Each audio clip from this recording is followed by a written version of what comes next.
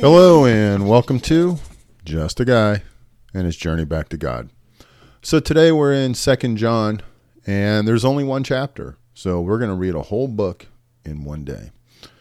And so really it's a very short letter that he's writing to this individual, or also some people can think it's also he's writing to a specific church. But before we go into any of this, let's go to God in prayer. Lord, thank you for today and for all that you've done. I just lift up this opportunity and this chance to learn more about you, to hear your voice through your word as we read.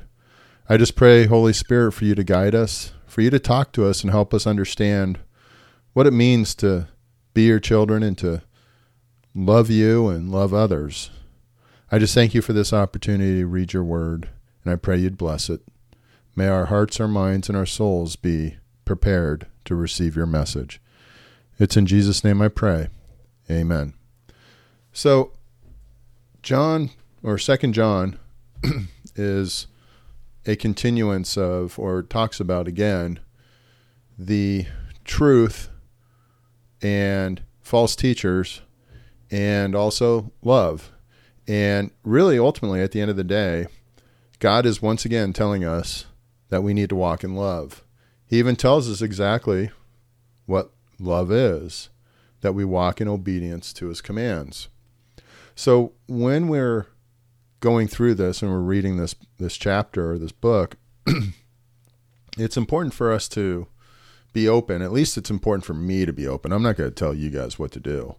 But I have to be open to it because, again, I've told you many times, the reason I've chosen to the focus to be love God with all your heart and soul and love your neighbor as yourself is because I find it very hard to do that. Quite candidly, over the years, I feel like in some ways I've lost the ability to love. And so, especially neighbors and people I don't care for. I've talked about that before. It's not a great revelation to anybody. But I struggle with it at times because I can also be hypercritical. And that not only applies to other people, but to myself also. So just knowing that God would die for me, I sit there and think, what a waste. But at the same time, I'm extremely grateful. So since it's such a short book, it's only 13 verses, but I think it's a very powerful book. I'm just going to read the introduction from A.W. Tozer to give you a little bit of understanding and insights before we actually get into the book. And also the other thing that I find interesting is this is the only book I've found that Charles Spurgeon doesn't have any writings on. He doesn't even have anything at all regarding 2 John. So he may have preached about it and just didn't record it. But, we have hundreds of his sermons, and there's not one on 2 John. So anyways, A.W. Tozer talks about, he says in the background, like 1 John, 2 John deals with the issue of false teachers. Having departed from the community, these teachers now seek hospitality from the audience of 2 John. The author of 2 and 3 John refers to himself only as the elder. The second century Christian writers, Irenaeus and Clement of Alexandria, believed that the Apostle John wrote these letters. 2 John is addressed to the lady chosen by God and to her children, which could be literal, a metaphorical, or metaphorical. One can similarly understand the reference to the children of your sister who is chosen of God, verse 13, either as the nieces and nephews of the woman or the members of another church. When you look at some of the commentaries from the past, they actually say that it might have been Martha that he's writing to, or some other woman who had been with Jesus in the past, who was following with his disciples. Tozer goes on to write about the message. In this brief letter, John models and encourages the love Christians are to have for one another. He also demonstrates a great concern for knowing the truth and shows the intimate relationship between truth and love. While Christians are called to love one another, John advises believers to avoid giving hospitality or support to those who do not teach the truth, Jesus Christ as coming in the flesh. The loving thing is to deny these teachers support, showing that they advocate a false gospel. Paul makes a similar point about the immoral behavior of professed Christians in 1 Corinthians 5, verses 9 through 13. This letter was probably contemporaneous with, or slightly later than, 1 John, originating from Ephesus around 90 AD. The one commentary that he has about this is he says, and it's in his book, The Attributes of God, and he has it as a challenge. He states, if you're out of the grace of God, do you know where the grace is?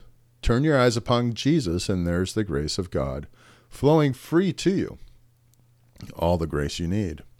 If you set your teeth against him, the grace of God might as well not exist for you, and Christ might as well not have died. But if you yield to him and come home, then all the overwhelming, incomprehensible plenitude of goodness and kindness in the great illimitable reaches of God's nature are on your side. Even justice is on the side of the returning sinner. He is faithful and just and will forgive us our sins, 1 John 1:9. All the infinite attributes of God rejoice together when a man believes in the grace of God and returns home. So with that preparation, let's go ahead and read 2 John. It starts in verse 1. The elder, to the lady chosen by God and to her children, whom I love in the truth, and not I only, but also all who know the truth, because of the truth which lives in us and will be with us forever.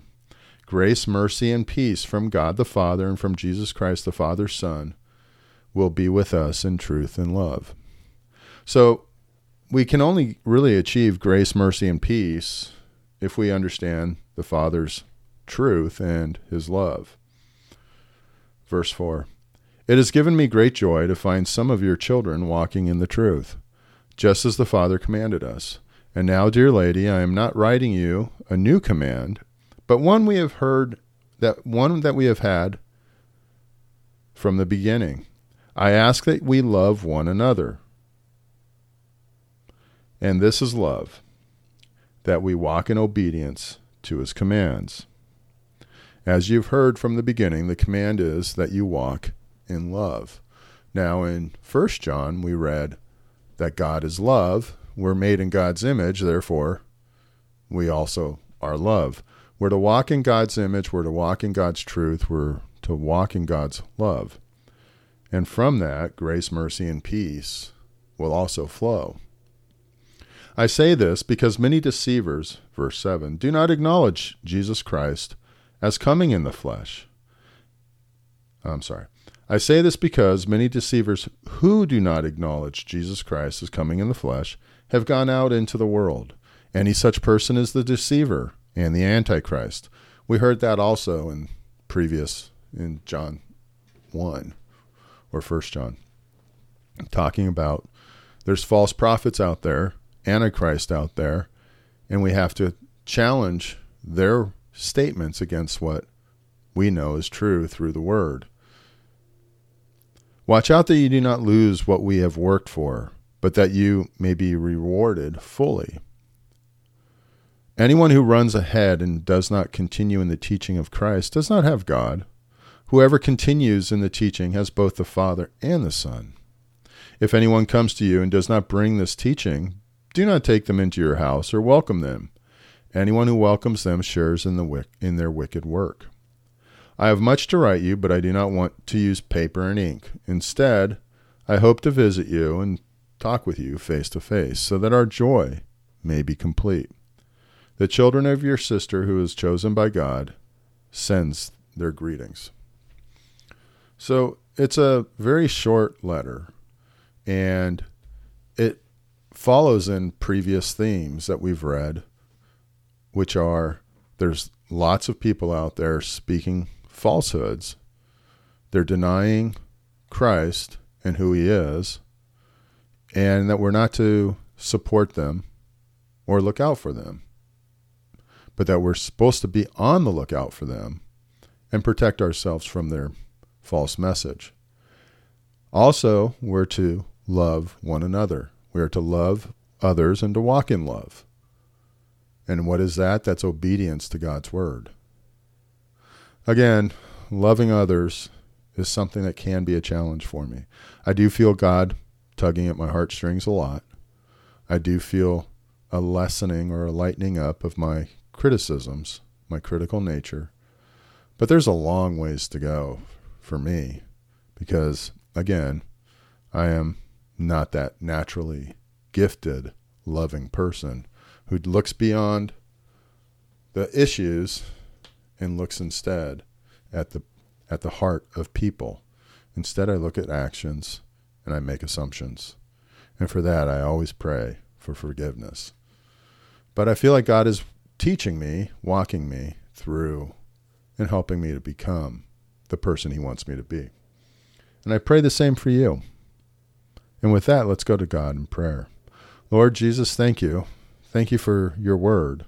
Thank you for coming and being a physical man on this earth, for really bringing love to this world and demonstrating what it means to love, to be pure. And thank you for, as a result, your grace and your mercies. And I thank you that the Father sees me as a reflection of you when I am so far from that.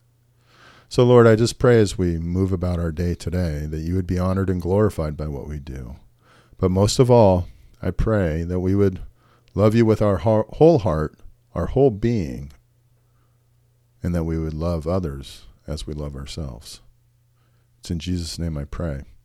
Amen. Hey, thanks for joining me at Just a Guy and His Journey Back to God. I hope you have a great day.